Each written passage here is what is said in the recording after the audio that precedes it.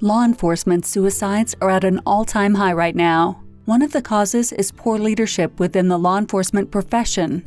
Nick, the host of the Roll Call Room podcast, has written a book, Police Mental Barricade, A Survivor's Guide to Poor Law Enforcement Leadership. This book is a raw and powerful look into suicide and how poor leadership decisions contribute to law enforcement suicides. Buy the book now at mentalhealthbarricade.com and stop the stigma.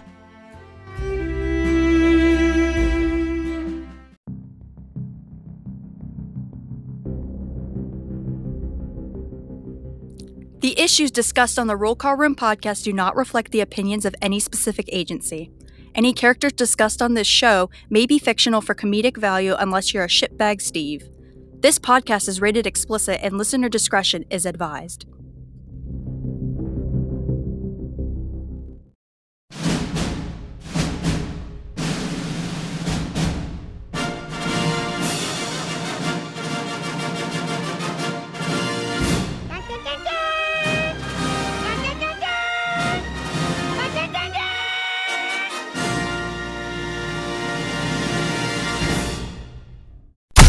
You're listening to the podcast that changed the game and rocked an entire profession.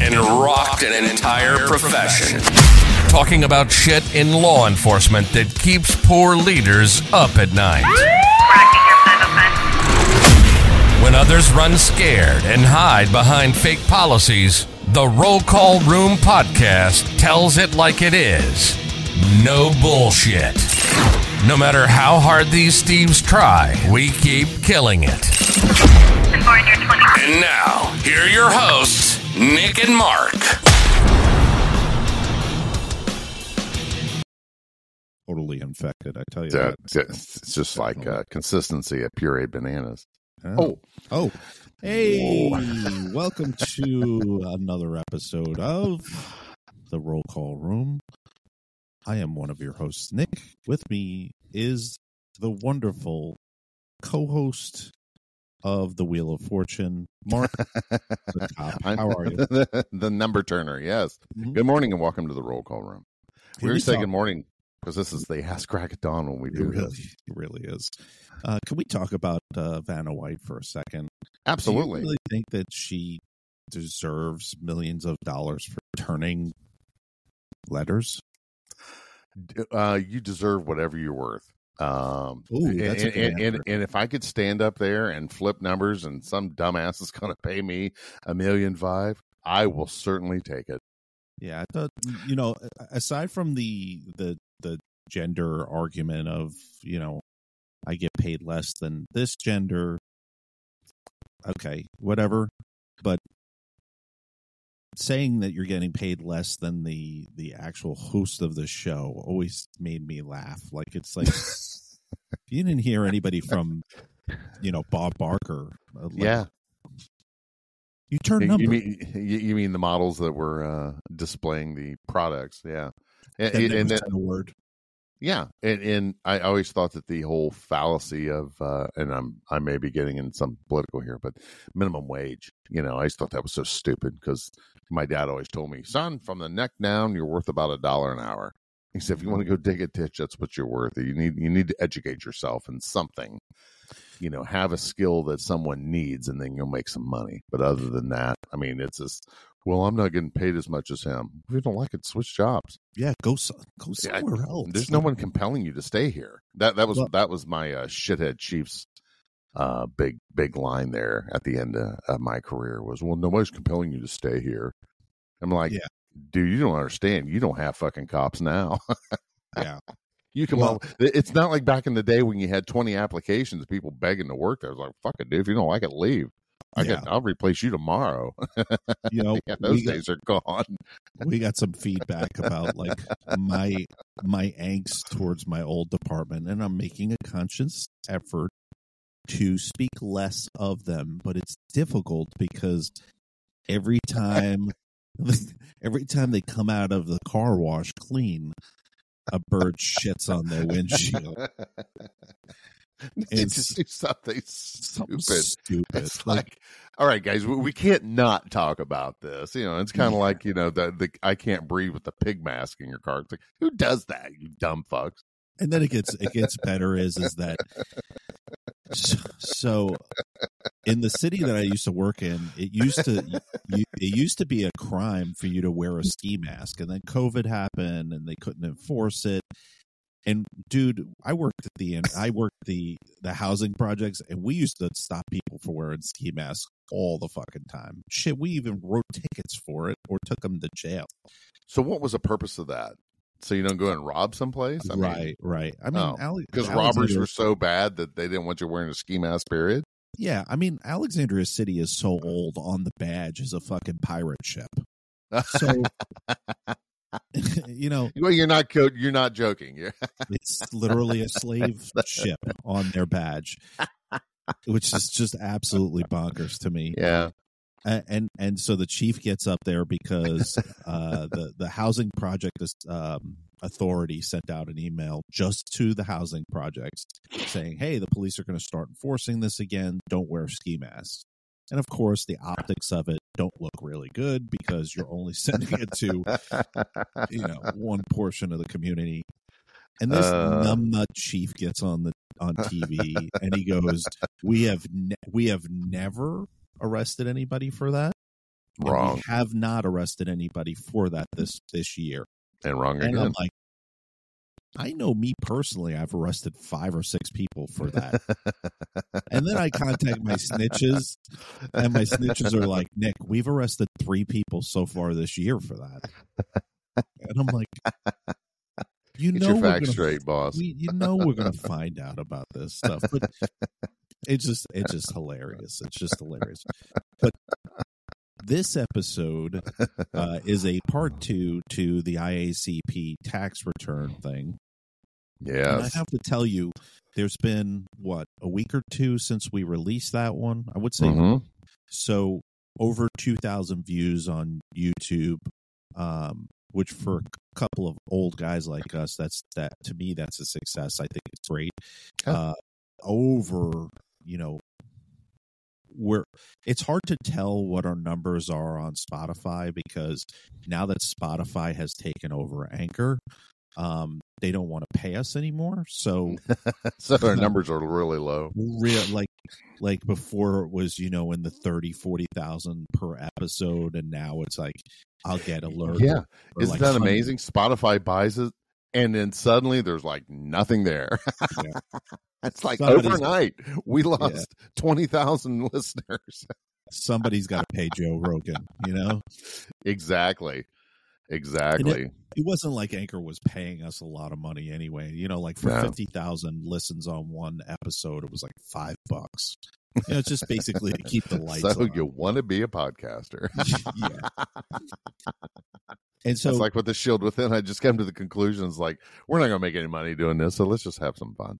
No, it's just, it's therapy because doing it with like doing these episodes is a form of therapy. And then when I listen to them later on in the car, it's another form of therapy because it's like, all right, it's just reaffirming everything that I already know. Yeah. But it was interesting. I knew that episode was gonna spark some conversation, obviously, because when you look at law enforcement leadership and you look at how fucked up it is, I don't really know any other way. And we're talking about the 99.9%. Those of you that are doing it right, stop messaging us that we're lumping you in with those people. Yeah, we're not talking to you guys. We're talking about the asshats that are the post turtles that were put in the office and the ones that had never been in a fight in their life, but they can take a test, so they got promoted. Yeah. You great chiefs, you guys are not part of this conversation. Or here's the better thing: if you're a great chief, and I'll put this out there, if you're a great chief, stand up to the ones that aren't and start coming on shows and start making statements about why the state of law enforcement is the way that it is. And I would venture to say the reason why you don't want to do that is because you know that as a chief of police, Your tenure is typically 3 to 5 years, and you're thinking 5 years ahead. You want another position, and you don't want to piss off major organizations like the IACP, which is basically the godfather of chiefs of police. They determine who gets hired, and they've got their tentacles in everything. And these tax returns are just the tip of the iceberg. Or they're busy running their department. Right. I got to tell you, one buddy of mine, a great guy, strong leader, hard advocate for his people. Went against the meaning the city people, not his people. So what I'm saying is, the council, whatever. He was talking about positions at the Chiefs Association. He says, I don't do them because I ain't got fucking time for it. He said, I'm here running my department. I'm doing what's important. He said, most people that take those positions, they either do it because they've been begging and they're like, okay, I'll take a turn at it. But, the good chiefs out there, I think the reason why, I don't know, this is going to be kind of a controversial statement. I think that either they're busy running their departments or they just stay in my lane. I'm not going to fuck with this. But I do really wish that there was a vetting or a board that would, or a committee for oversight. If an officer could file a complaint somewhere, because cities and towns act like these guys are just the greatest thing since sliced bread, and it's because you have nothing to gauge it by. Yeah. This guy's a fucking moron, and if you compared him to other chiefs of police, you would know this guy's a fucking moron. But that's where self-policing. That's where I'm going. I just really wish there was somewhere. It's funny, self-policing. A board, a committee. There's a complaint here. Hey, why is all these officers running out the door? Well, that's a clue. Yeah, you got a bad chief in position. But go ahead. And then there are civilian complaint review boards, or they're a joke. Police. Those civilian review boards are designed to go against the officer that was out doing his fucking job in the street. Yeah. And, compliance is the best thing, where you got this dude and it doesn't matter. It's just a person, just put some whatever color on them. They're just not complying, and do what you're told to do, and you're not going to have a problem. And when you start fighting the guy, that's when you're going to get your ass kicked. And when did it change? Let me ask you this question. Mm-hmm. You've been a cop long enough to know that, back in the day, and I hate to be melancholy like that, but when these guys would fight the police, it was kind of a badge of honor for some of them. Yeah, I spent the weekend in jail, but man, I kicked their ass. They kind of had bragging rights, and there was a little bit of respect between the criminal element and law enforcement side. And when did that change? When did it? And I really like what. Here we go. I'm going to say his name. Trump said the other day was indemnifying police officers to where they couldn't be sued. Did you see that the other day on the news? Yep. Where that was one of his campaign promises? I'm like, oh, that's be impossible. But it's a great idea, is to have that. Daggone, what's the terminology, Nick? I got hold harmless on the mind, but that's not it. To where the city can't be sued or the officer can't be sued for effectively doing their job. Oh, immunity. Qualified immunity. Qualified immunity. Yeah, having qualified immunity there. I had my ass saved a couple of times with that. Well, but and that's part of the problem right now. This whole defund the police, get rid of the qualified immunity, and blah blah blah. It's like, look, guys, if you like living in a world like out in San Francisco where you got drug addicts shitting on the street and you can't do anything with them, then live in San Francisco. But here in Midwestern Ohio, we like our safe communities. Here's the we apply the fuck around and find out mantra, is that you fuck around, you will find out. Don't be in this neighborhood, or don't be back here messing around, because we believe in law and order here in this part of the country, and I'm sure everywhere else does too. Everyone wants to be safe in their homes at night. But what they're doing is that they're cutting the cops' balls off, because you could be hard on crime all day long. You could be a hard charger. You could be out there locking people up, but it's got to go to court eventually. Yeah. And so when you got Soros-backed DAs that are emptying our jails out. Money, oh yeah, man! Like, spending more time vigorously prosecuting cops than they do a career criminal, Mm-hmm. or finding justification as to why somebody's a career criminal. Mm-hmm. I never in a million years thought to myself that we would be doing that as a society, but it is like, you know, we're not doing, and I think the defund the police movement was successful in that sense, which is that they're not necessarily defunding anymore where they're cutting complete budgets from municipalities. What they're doing is they're making the job so unappealing Mm-hmm. that nobody wants to fucking do it. And Right. that's how you reduce the amount of cops that are on the street. Like, again, this will be the second time that I'm talking about my old agency. They posted on there. I'm going to give you a 2-time limit on the show. Yeah, this will be it. I promise. They posted was a couple of days ago a class of like over 24 people going to the police academy. Uh-huh. To the layman person that saw that post, to the diehard liberals that live in Alexandria City, to them, they're like, "Oh, great! Look at how many cops are going to be going to the academy. They're going to be safe." No, let me clue you in. Why do they have that many vacancies? And then the other thing is that's them going into the academy. Okay, Mm-hmm. they It's still going to have be a to year pass the or academy. two. They still have to pass field training. And the last time my old agency posted, it was a record number of recruits going into the academy. Out of that, I think it was close to 88% of them didn't make it or Wow. left the department during field training or just after field training. Right. So the problem is that you're churning out more people and they're not staying. And the other thing is you have to look at longevity. You have to look at how many 5 to 15-year officers are still staying in the department, and they're getting. And I'm no longer talking about my old agency. That's all of them. Across. Yeah. It's all across. Like now, as a 2-3-year officer, you're a veteran. You're a veteran. You're training babies. You're basically, people are coming to you and they're going, "Hey, you should put in for canine," or "Hey, you should be putting in for SWAT," or "Hey, you should." At 2 to 3 years. Man, you don't even know where the cleanest bathroom is.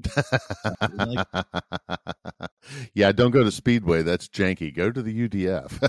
Yeah, the shit houses are clear, and you don't see where the heroin addict was wiping his needle on the toilet paper in the roller. Yeah. So, I want to address that real quick. We're talking about the attrition rate.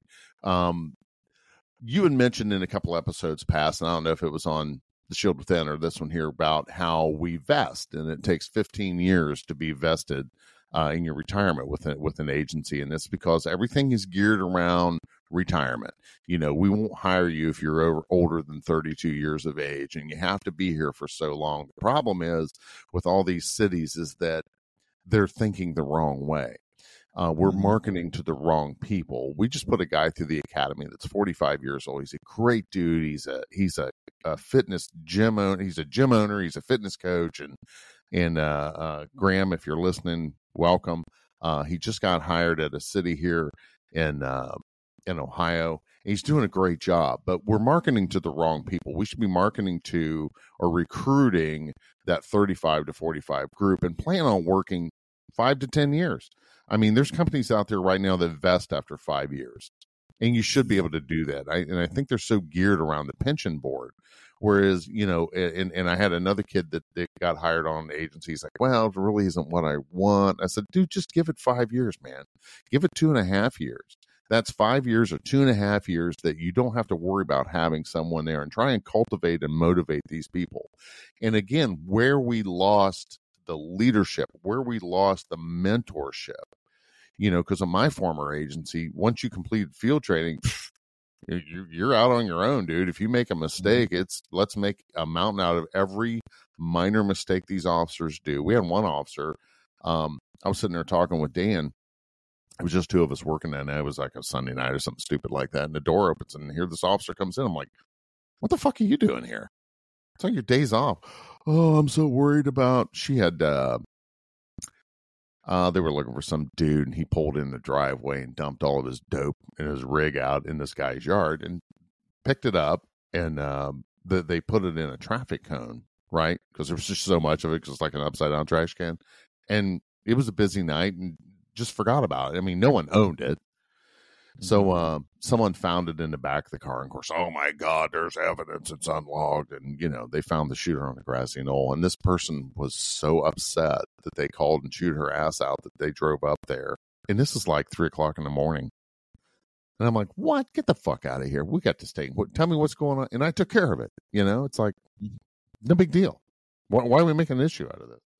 But incidents like that, sorry, I went down a little bit of a rabbit hole, but incidents like that, instead of just taking care of the problem and saying, hey, we can fix this. Yeah, you made a mistake, but it's no big deal. And I was talking to Dan. I said, could you mentor this officer? And he's like, absolutely. I said, I'm going to try and make some arrangements here to get her moved over here to this ship. Well, before that ever happened, that person's like, fuck it, I'm out of here, and quit. That's we had spent all that time. They'd been there a year and a half. And it was just like, how the pecking order in a chicken coop, it was like everyone, if you're the top chicken, you can't peck them, but the top chicken can peck the second. Well, this person felt like they were at the bottom of the pecking order, and everyone was fucking with them. And they're like, fuck it, I'm going to leave and go somewhere where I'm happy. And the next department she went to, thrilled with her. And they're very successful right now. So my roundabout way of thinking, I apologize. We are not mentoring and guiding these people along. And I think that's part of the problem. The next thing is we need these older folks, I feel, because people that can make decisions that have been in the game or been working for a while, and I worked for whoever, doing whatever, and I'm just not fulfilled. And this is something I've always wanted to do. Give those people a shot. And if you have them for that 2.5 to 5 years to 10 years, you've got them for 2, 5, or 10 years. Instead of this 30-year career. And I tell you what, would I do it again? Oh, absolutely, I would. I would have made some other decisions. I would have went to a bigger department, but with more opportunity. And I think it was somewhere in our social media, we were talking about working for good chiefs versus bad chiefs. And it's really difficult for those of us who have had really great chiefs, and then a shitty one takes over. Yeah. Talk about fuck with your life. Yeah. And I see it more on the corporate side. Like, now that I'm out of it, at the place that I'm at now, they really, it took me a really long time. And I think we've talked about this on previous episodes. I think it took me a good 6 months to a year before I stopped worrying about that I was going to get crucified for every mistake that I made. And I attribute it to having a really, really good boss, and then a boss on top of him that's really, really good. And they understand that when you come on, you're gonna fuck up, and no matter what, you're just gonna learn from it. And I think in law enforcement, we never ever adopted that, because, and how you can tell an agency that doesn't adopt that when somebody leaves the department, they celebrate it. Right? Like, yeah. Whenever somebody leaves, they go, because I'll just take myself get rid for of that example. fucking guy. Yeah. Like, when I left, it was like, oh, good, he's fucking gone. Forget about the almost 20 years that I did there. Forget about all the great things. Forget about all that stuff. For them, it's like, oh, one less person to compete against for something like like. Do you ever think, you ever sit back and think about that and go, man, that was my fucking life. Like, that's what I wanted to be a part of. Was I wanted a very, very small sliver of a pizza pie, instead of turning around and setting your sights on the whole fucking pie. Right. You're just getting crumbs. Yeah. And listen, folks that are still doing it, God bless you. I think if you're still in this business, thank you so much. I don't want. And I've gotten that feedback before, where folks are like, oh, you kind of turn it into like anti-cop. Like, you don't want anybody to be a cop. No.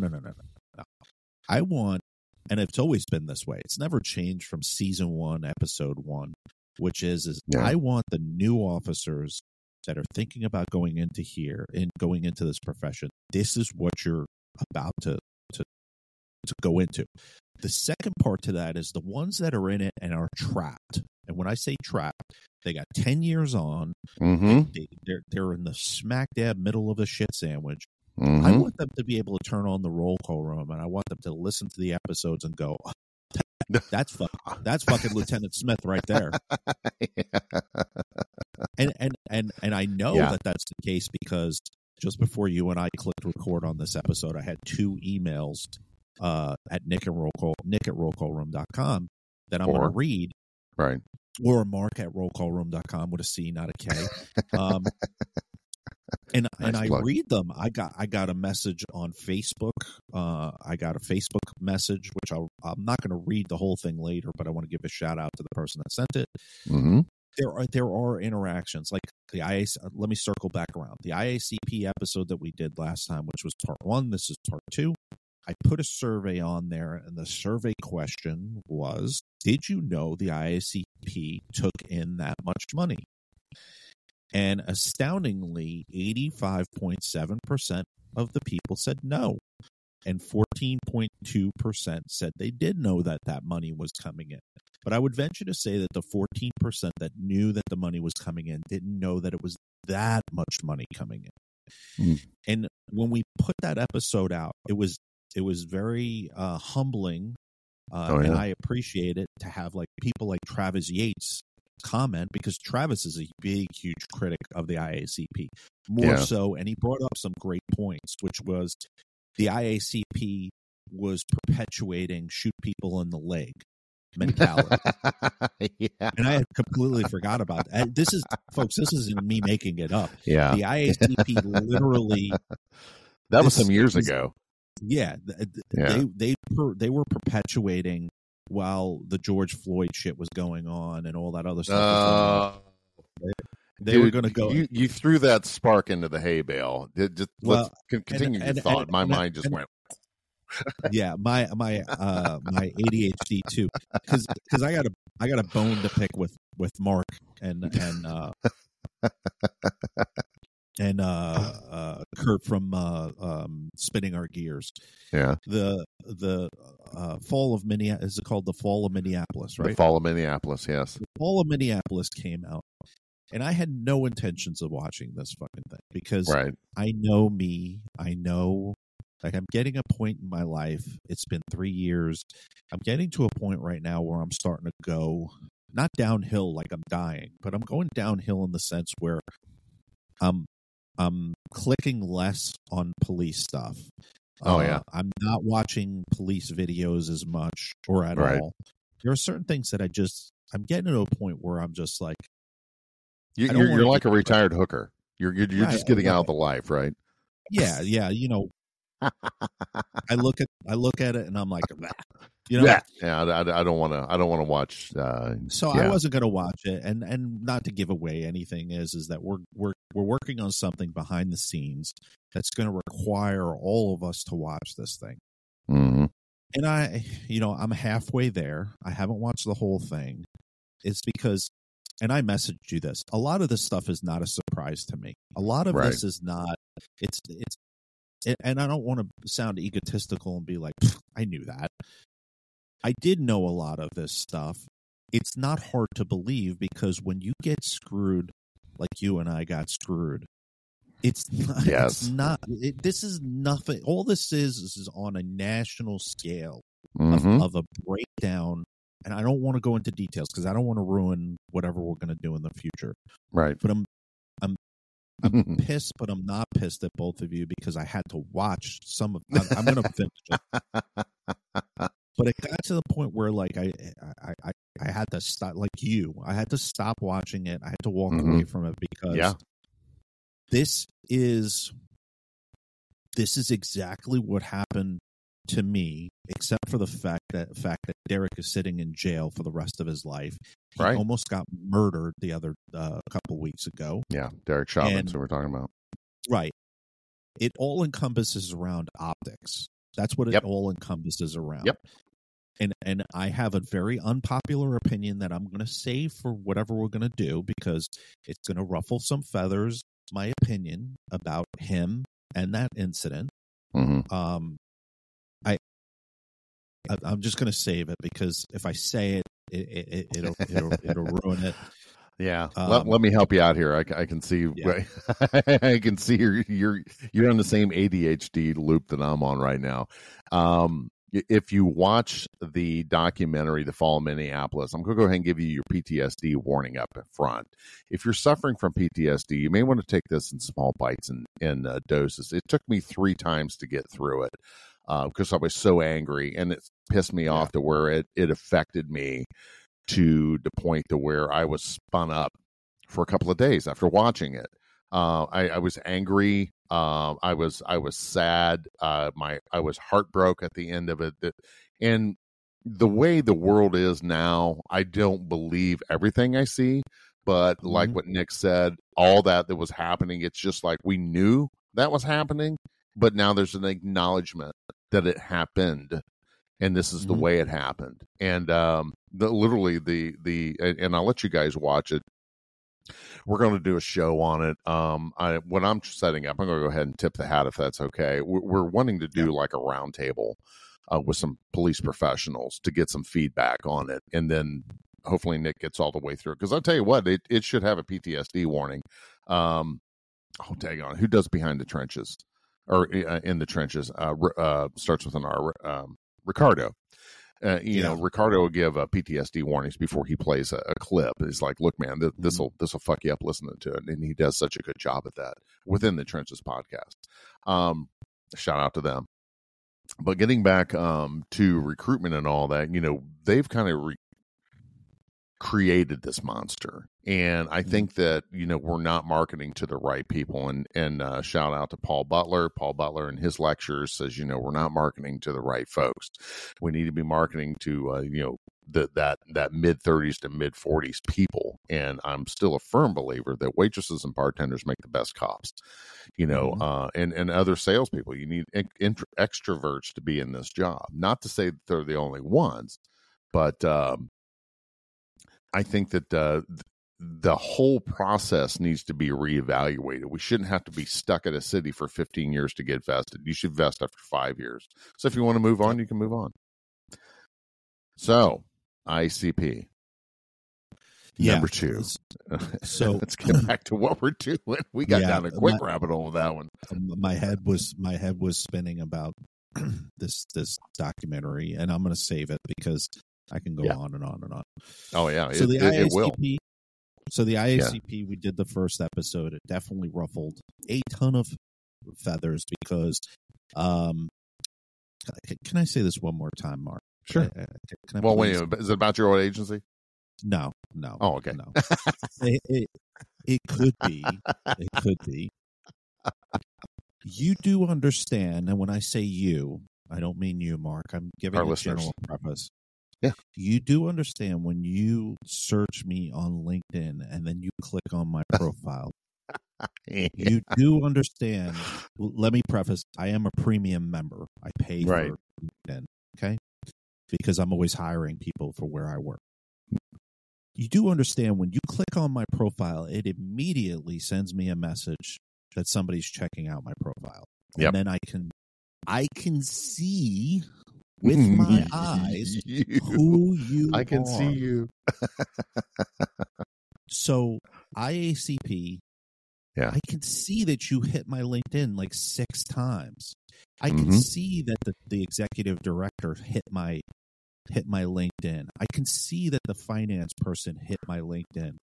One, what's up? I live 25 come on the show. I'll even give you this.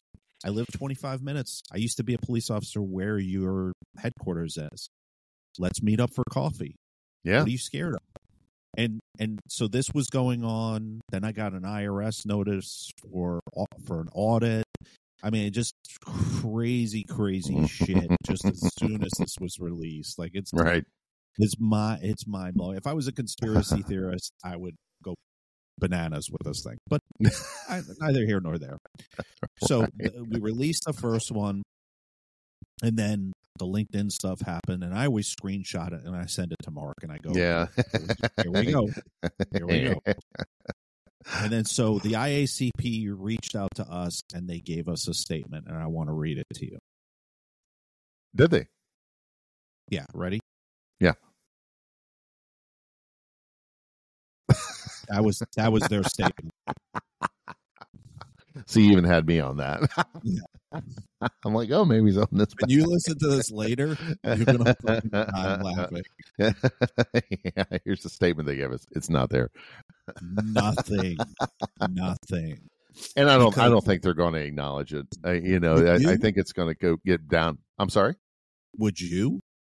No, absolutely not. However, depending on the numbers, I think it does need some acknowledgement because was it not Save a Warrior, Wounded Warrior. Wounded Warrior. Yep. Wounded Warrior got into that bingo to where their executive committee or their executive officers were making these, and Wounded Warrior was huge.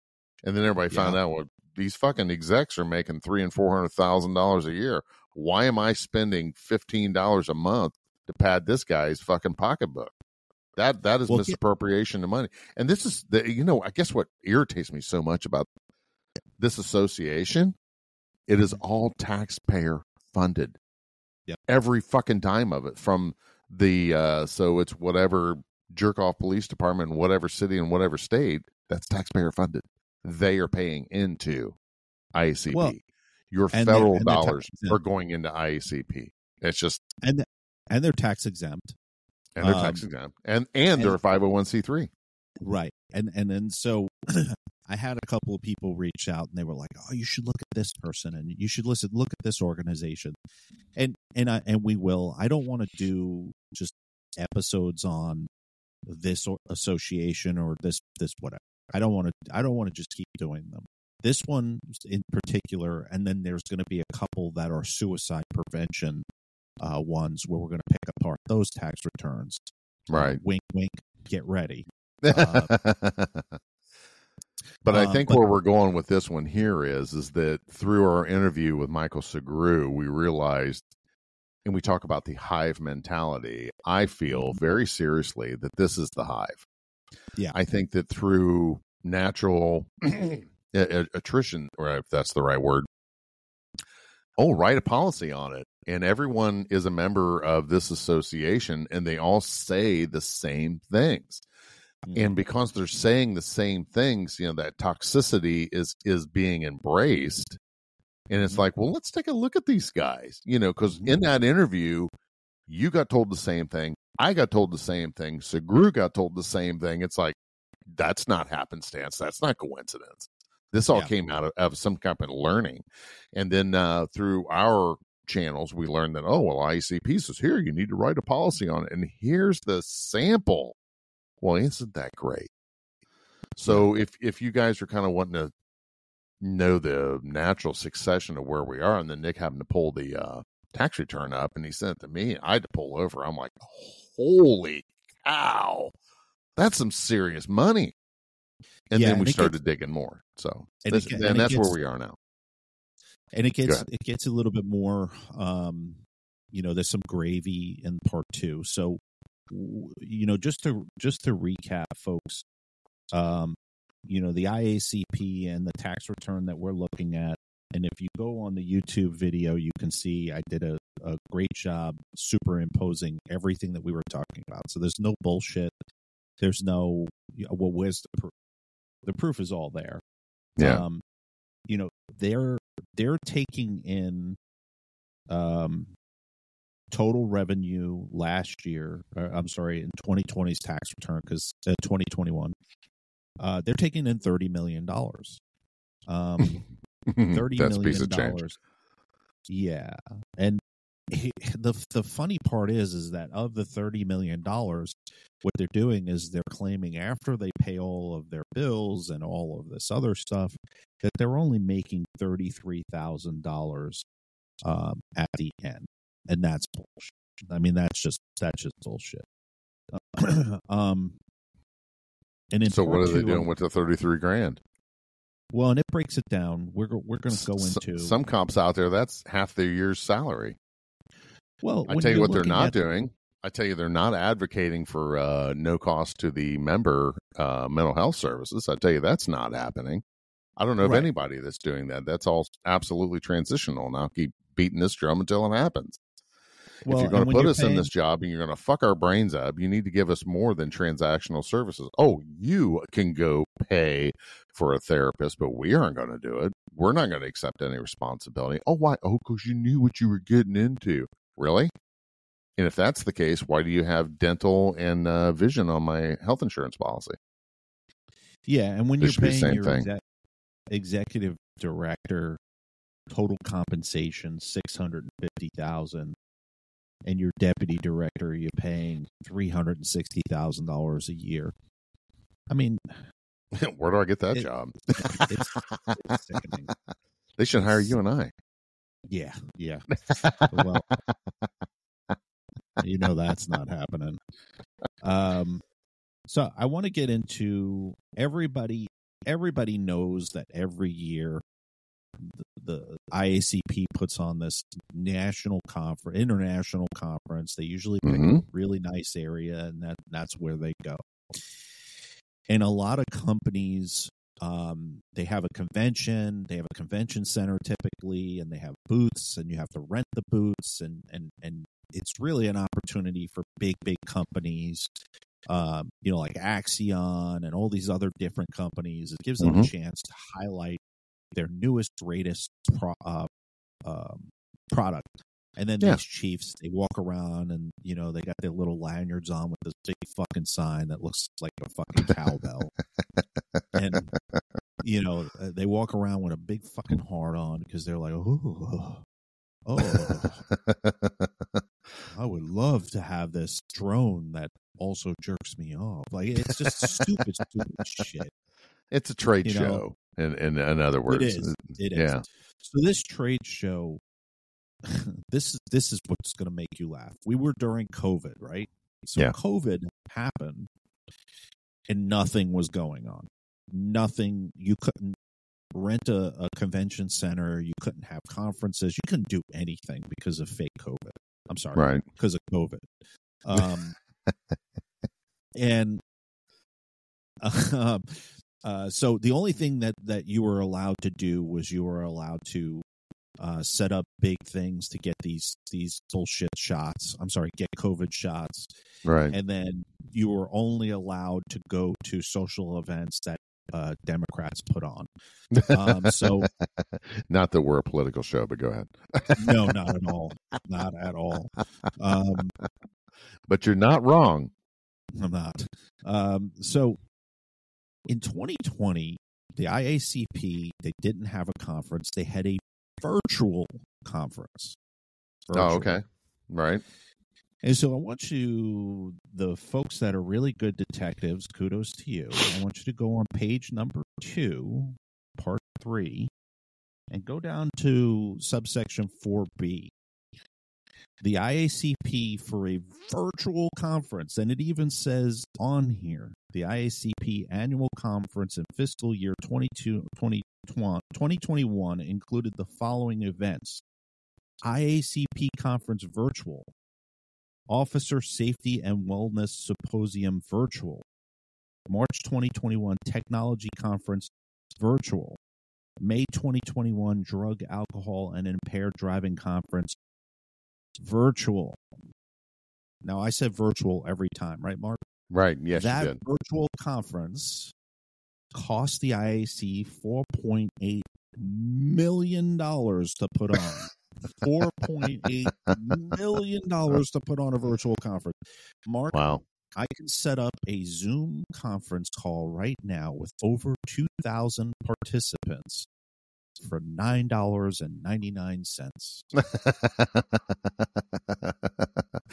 Well, but they're not paying you for all these awesome decorations in the back of the production value. And $4.8 million. Yeah. And if that doesn't spark you to go, what? Where did that money really go? Because you're not paying a lights and sound. You're probably paying a sound person. Right. Production company, but you're not having a stage made up like they normally do. Mm-hmm. The IACP conference, if you've ever had the chance to go, they make it like a Broadway fucking show. That's why it's so expensive. But it's nice, though. It is in the sense if it was run the right way. as I was reading it, I see on here Officer Safety and Wellness Symposium. Man, I would have loved to have been a fucking fly on the wall for that class. Oh, and hear them in there. Oh, and now they're wanting to do PTSD retirements. Like, just get over it.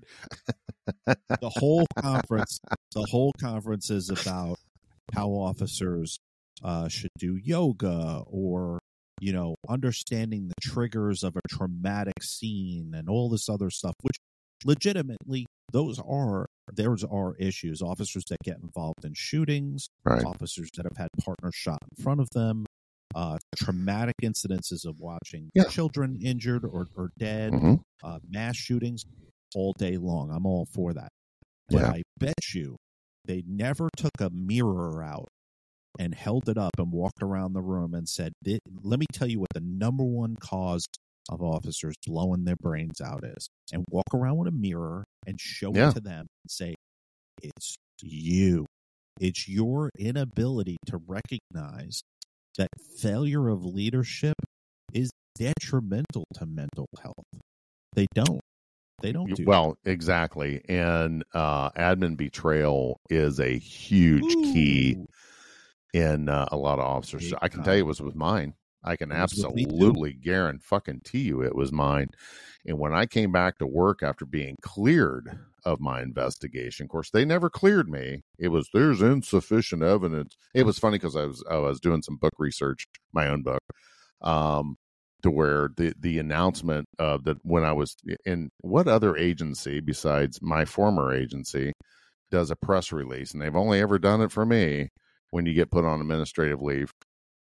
I believe, he says, I firmly believe there is sufficient evidence that Sergeant Basie did this. And then in his retraction, luckily, 2 of the newspapers of the 6 printed the articles that there is insufficient evidence to prove. I'm like, well, that's because there was never any, you fucking assholes. But we're going to run you through the mud to begin with. But that admin betrayal, that's huge, man. That is just like coming home and finding out, your shift partner's been banging your wife.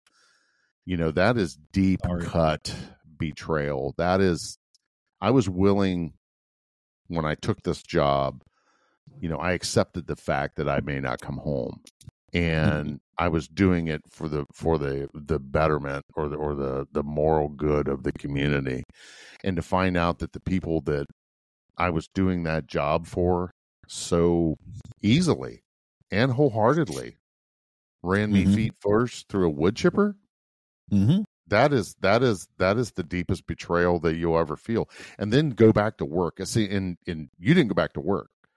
No, which is good for you because you had closure there. If you go back to work after that bullshit, oh God, that's a whole new era of betrayal, looking over your back, paranoia.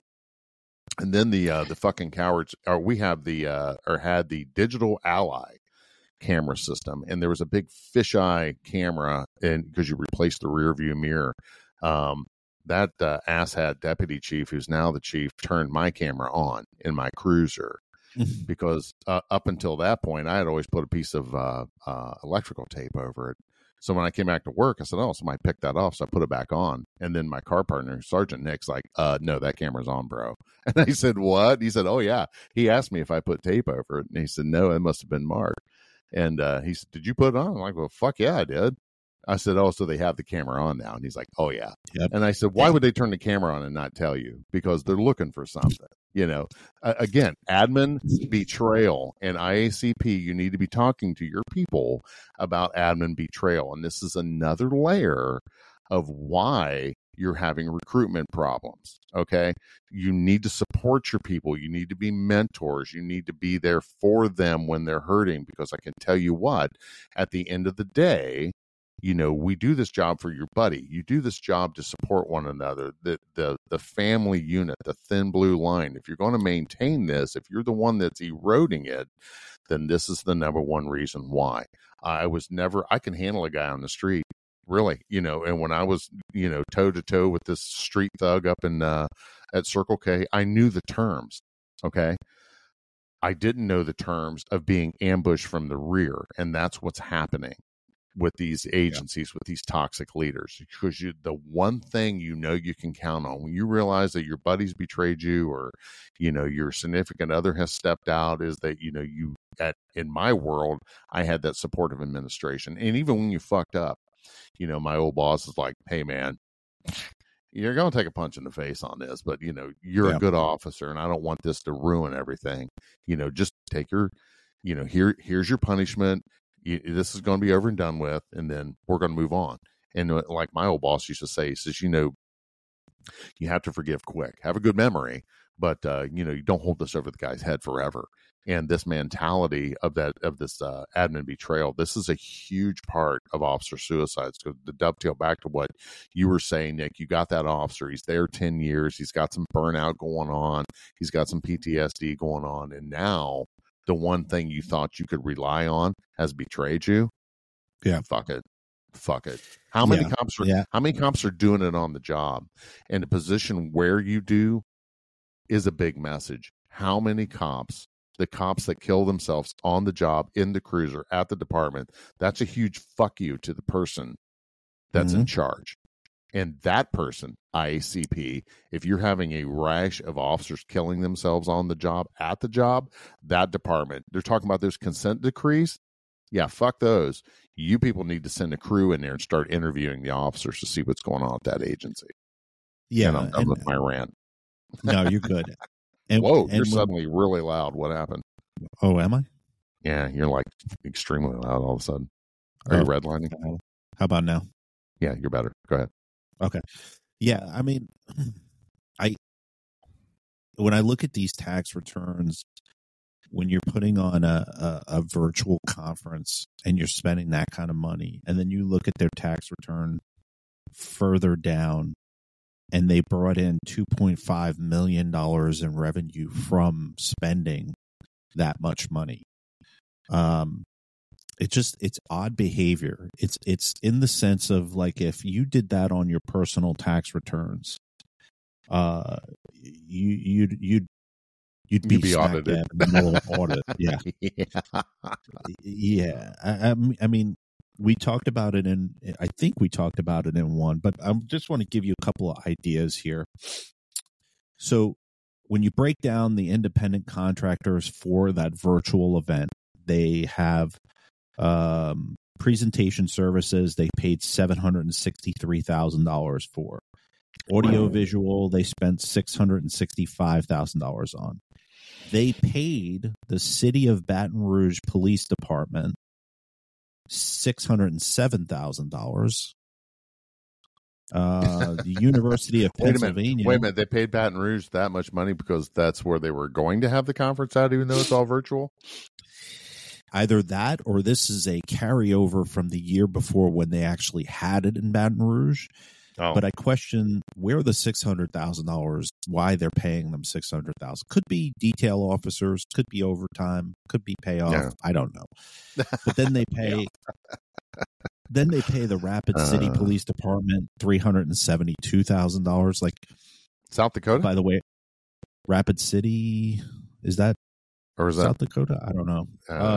Yeah, it's South Dakota. Yeah, you're right. It's 300 Kansas City Street, Rapid City, South Dakota. Yeah, how the hell do you get from Baton Rouge, Louisiana, to South Dakota? Well, I don't want to start any beef, but if I was Rapid City, I'd fucking go knocking on IACP's door. Yeah. Why did we get that much? Yeah. Like, hey, are you cutting us a check for the $235,000 that you owe us? Or? Right. Yeah, we had snow removal fees in there in South Dakota. So. Yeah, and like then you look further down, and $16.9 million in government grants. Like, they're cleaning house on earmark things that they're just really, really rolling in money. Like, and the reason why I bring up this tax return is that the average income for a brand new officer in the United States is $35,000. Mm-hmm. Think about that, $35,000, and this guy who's the executive director is making $650,000, and he's shaping what your leadership is doing. And Yeah. when I say shaping, they're not shaping, they're dictating what they can and cannot do. They're in Right. consent decrees now. Like the DOJ immediately goes to the IACP or tells the department. I have to laugh because it was in the news that there's a municipality. I can't remember where it is. I think it's in Arizona. Yeah, I was going to say Arizona, that they're Is it being Phoenix? forced to do a they're being forced to do a And their consent administration's like, fuck you, we're not doing this. Fuck you, we're not doing it. consenting Good to for your you. decree. Yeah. Good for And you. sorry, rabbit hole a moment. Yates was like, No, yeah, good for you.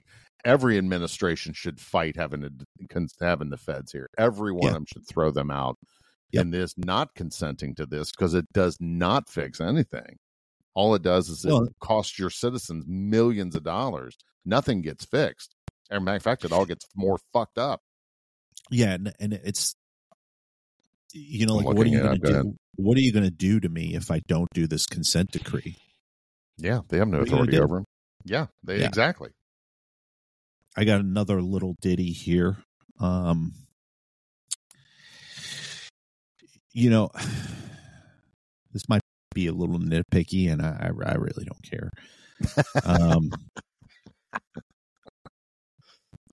An organization that was pretty much virtual during this tax return spent $1.4 million on office supplies.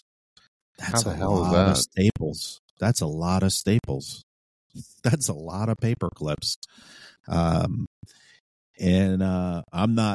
by no means an eco person. Like I don't recycle, which is terrible. But I do drive an electric car. So I would venture to say you need to start, if you're spending $1.4 million, maybe you should start gearing towards paperless and save some cheddar. And what's funny is you spend more on office supplies than you did on personal development for your own people. $55,000 all that year for professional development for your people. You're spending 1.4 in office supplies. If you took 1 million of that 1.4 and actually had a true wellness program developed, and you actually employed people like Mark and I and Segru and Yates and really heavy hitters that are respected in law enforcement, mental health, and in the subject, you'd have a meaningful program. And they won't. They will never do that. They're too busy checking out our LinkedIn. Well, I want to address the wellness thing. The city of Columbus here in Ohio has they have a center for police, fire, and EMS. And if you just need to go in and unwind and deprogram for a minute, they have counselors there.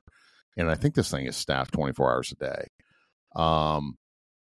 The city of Columbus is on the cutting edge of mental health. Now, I will say that I feel that, and this was validated by Shannon from Windmill Wellness down in Texas, is that Ohio still has a lot of work to do. But the good thing for our friends in Texas, shout out Lieutenant Jason, that Texas is on top of it there with their mental health. But again, it's transactional. Our mental health services for first responders should be no cost to the member. In IACP, I'm not hearing you saying that, because when the cities go in and negotiate their health care, okay, you're talking about dental, you're talking about vision, you're talking about whatever other services, but you're not talking about mental health services.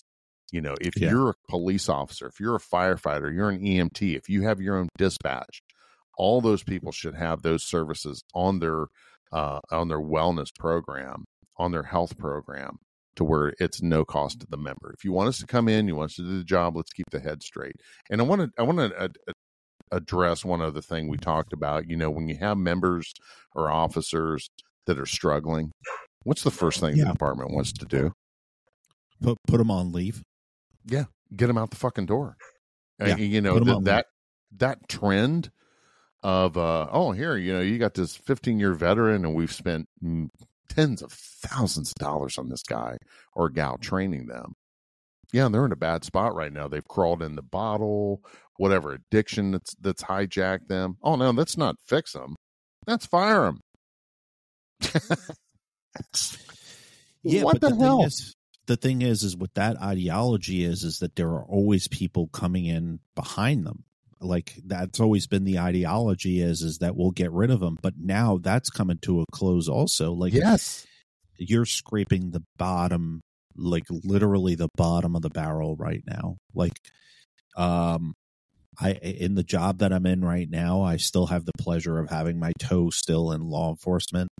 Mm-hmm. And I talk to these newer officers, like under 2 years. And I got to tell you, as a former sergeant, it scares the shit out of me. It scares the shit out of me that a lot of these, and I'm going to say it. I mean, I'm not an old dude like you, but like, these kids, they scare the shit out of me because I am concerned for my kids when they're driving.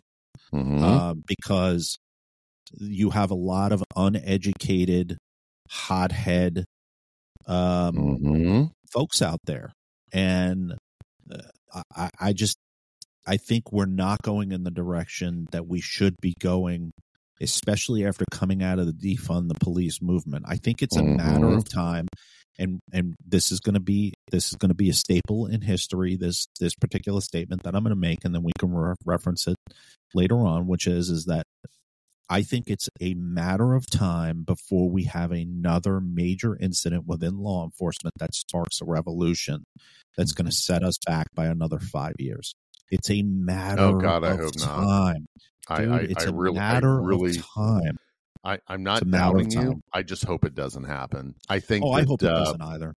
I think the pendulum is starting to swing back. I think conservative ideology is starting to take hold again.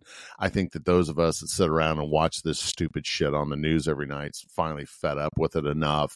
It's the point to where these people are like, look, we're paying you people for security. We're paying you people a lot of money. Do your fucking job. And that's the problem is that you get these cowards in the jobs, just like the coward that used to run my former agency. He would lay in bed at night that I was being told because he was so worried about what would happen overnight. It's like, dude, if you're worrying about your job that bad, you get out. You got to get out. He did the right thing as he retired. Thank God. That moron finally left the job, but it was good because you need to be that steady hand on the helm in the storm, because when you're a chief of police, you're always in the storm. You have to be all things to all people, and for the good chiefs out there, thank you for doing what you're doing and mentor the guy underneath you. Now we got the dude that's in there now that has a stranglehold on the department. No one knows one another's job. My former boss, everyone knew everyone else's job, and he trained the next guy to come up. Yeah. But the next guy to come up, stop that. Because if you're a leader, you train one above you and one below you, because we're only there for a temporary amount of time. The department's been there for 100 years, but I'm only there for 20, and that's the training. Yeah, exactly. And the good departments that are successful and have happy people that are productive, and you always have an asshole in there somewhere. It doesn't matter where it's at. But a good leader will put that asshole out the pasture. So what I'm saying is that, we're on the roll call room, we're exposing where the problems are. We're showing you guys where the problems are. What are you going to do, IACP, to say, hey, why don't you have a policy on your wellness program? Why aren't you telling the chiefs to go back to your cities and start having mental health services as part of your health and welfare and part of your insurance that you're giving? Because that's a benefit of being a government employee. You get that paid for. Not 1 or 2 visits a year. It's as many as they need. Yeah. And having those healthcare professionals that are able to deal with the first responder. We don't see that in there, are we? Are we seeing that in their agenda there at IACP? Is that, let's have this real hard talk about mental health services and, recruiting and where we're doing things like that. I see a lot of fluff. Where this guy with this huge degree and he's got a doctorate in blah, blah, blah, blah, blah. Well, good. I'm glad you're a great student, and, you haven't been in a bloody knuckled street fight in ever. Yeah. When was the last time you went screaming into a bar fight or, went to an act of domestic to where you're duking it out, not only with one half, now you're fighting two of them. Most of those guys have never been there. And by the way, to our Midnight Cruiser listening, thank you very much. Keep doing what you're doing. We appreciate you. Thank you, Midnight Road Dogs. I mean, you and I spoke about this, I think, on the show, and then when we talk on the phone, and I remember this as a sergeant running roll calls. We would get notification from our commander, hey, so-and-so is going to be coming in and coming to talk to your crew. And the first thing you do, you're like, fuck me, man, because this is going to suck the fucking morale out of the room. And I already have a hard time getting these guys to fucking run out of the room. And I prided myself, like, as a sergeant when I ran roll call, I always tried to make it a fun environment. Like, I always tried to send them out. Hill Street Blues was a huge show that I loved watching. Oh, loved it. Hey, be careful out there. And I always did that at the end. It was an homage to him, and I always tried to make it fun. I had this one dickhead captain that used to come in all the time. He was my sergeant when I was an officer. He was a lieutenant when I was a sergeant, and then he became a captain. And he was just a fucking weasel. He was a punk bitch. Like, he just, like, even when he was a cop, he was afraid of his own fucking shadow. Right. And he would come in. And he would be that guy, like, we're just about done with roll call, and he would go, hey, everybody see that video in Vegas where that officer got dragged out of their car and beaten to a fucking bloody pulp and killed? We're going to watch the video right now. And I would look at him and go, what the fuck are you doing? Like, yeah, we should talk about this first. yeah. But we got calls holding. We got to go. I went on a tangent, but we would get notification somebody was coming to roll call to talk, and it was always somebody that was from the academia world, PhD, Dr. So-and-so coming to talk to us about mental health or about wellness. And and I know that if you come into a roll call or you come into a conference and your name starts with a doctor or ends with a PhD, and you never ever served a moment in that uniform, Amen. You have completely lost all and this is no disrespect to your degree that you got. I'm sure you're a fine therapist or whatever you do, but the thing about it is if you put Dr. So-and-so that's been a doctor of psychology for 15 years versus a guy like Mark or Yates or Segru or Medlin, the captivated audience that you're going to get is because you start every single one, like a Medlin, a you, a me, a Yates says, hey, I did so-and-so years on patrol and I did this. And as an audience member, your ears perk up and you go, okay, this guy's got some fucking crass. This guy's got some legit, he's been there. He knows what it's like to be out, be in a cruiser at 2 a.m. in the winter. It's freezing outside. The heat is pumping in the car. You're trying to stay awake. It's a slow night. And then all of a sudden, an alert tone goes out and it's a fucking murder. Yeah. You got to quickly switch. And then you get there and it's a dead fucking kid. And then the scene is, it's not your scene. You're not the primary. And you get to clear the scene. And then you get back in your cruiser and it's 4:00 in the morning, same night. It's winter. It's snowing. The heat is going and you're trying. Now the adrenaline is dumping. You're coming down and you're trying to stay awake. And then all of a sudden, as you're sitting there, a fucking car goes speeding by, acting like a fucking idiot driving. And you have to do something because you want to save that person's life. You're not being a prick because you want to fucking pull them over. And then you just saw a dead kid and you're walking up to this fucking car and you got to check yourself. You got to check the anger that you have from that fucking scene. But you want to sit there in a conference as a doctor or a PhD and turn around and tell me what it's like to be a fucking cop and not blow your brains out. But you've never experienced any of that stuff. And that's just one scene. And that's straight from something that I dealt with. Yeah. Straight from a scene. And you could relate to it. And all you Midnight Road Dogs that are out there listening to this, you're saying to yourself, fuck, Nick, I've had that happen. Or dealing with the same fucking domestic over and over and over and over. And it How many takes that times can one- we arrest these two assholes? Yeah. And then the moment you put your knuckles in that dude's fucking face because he deserves it, you're worrying about, now I'm going to get fucking fired. I did the right thing the wrong way and I'm going to get fired. And you and I talk about this offline. Right. Go ahead. Yeah. Keep going. My We talk ADD about this mind took over. offline all the time, which is this will be the last time about my agency, I promise. You've already had your two, so I'm going to I know. throw a yellow card. I'm going to throw the yellow card at you. Go ahead. Yeah. What happened to me? What happened to me? How I was pushed out, man. There were 50 other things you could have got me on. There were 50 other legitimate things, and statute of limitations is over, so you can't do anything. So go fuck yourself. But there are 50 other things that you could have. Like when I walked in that room, all 17, however many years I was there, all came to me and said, "This is it." Yeah, and none of it was illegal in the sense where it could have got me locked up. It was procedural shit that I looked at policy and I said, fuck that. I'm not doing that. Yeah. And I gambled, and I won that gamble all the way up until you got me on something that I shouldn't have got taken out of. But when we're talking about mental health, IACP, what they'll do with this kind of feedback, with dissecting their tax returns, what they'll do is they'll sit there and they'll go, you know what?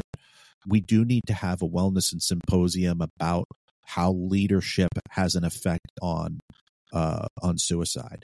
Let's bring in Dr.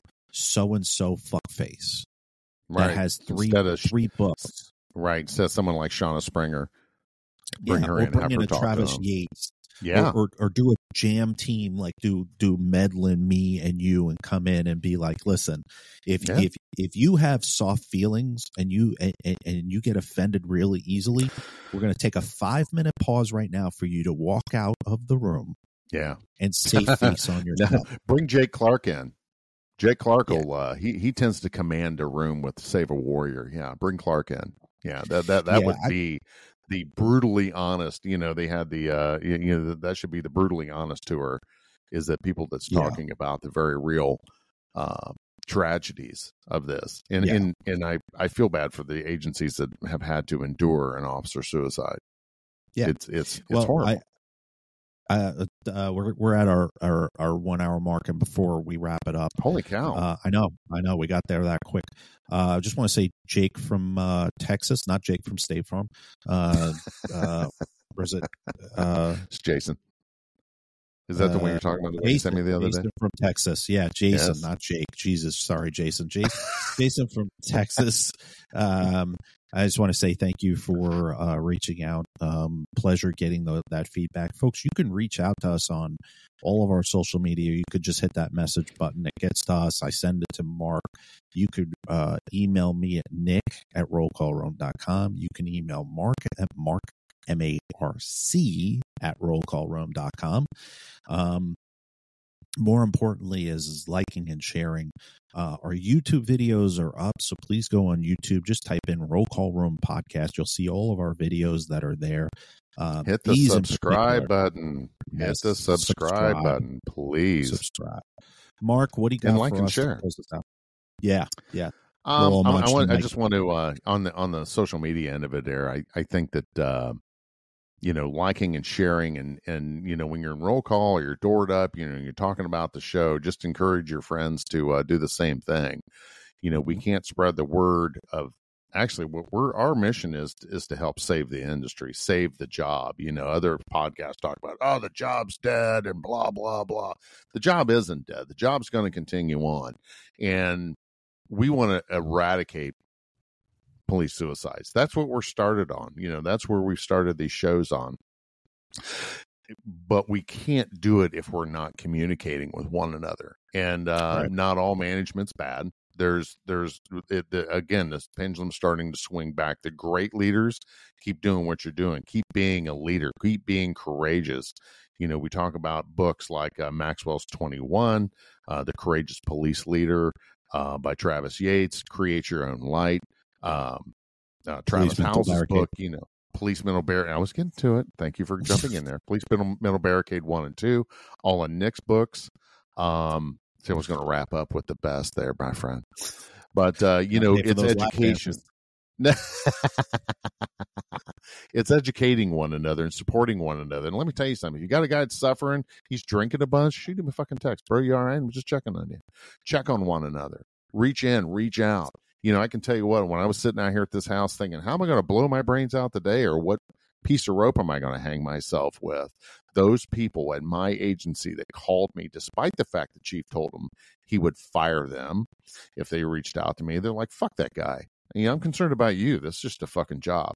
Those little things mean a lot to people who are in that bad spot, and help them out and take them to breakfast. Do whatever. Reach out. We put up messages of support. So we got to take care of one another. We don't take care of one another, nobody else is. Exposing these toxic people. Be aware of what admin betrayal is, and take care of you. Remember, we are people of service. That's why we do the jobs we do. But taking care of us is always the hardest thing. So remember, have that self-care. Practice the 4 F's. Family, faith, friends. You're doing your favorite activities. Hang out with people that are not cops. Because, I'm taking a class. And Mark the Cop came out in class the other day. And I just shocked the fuck out of the whole room. I'm like, oh, sorry.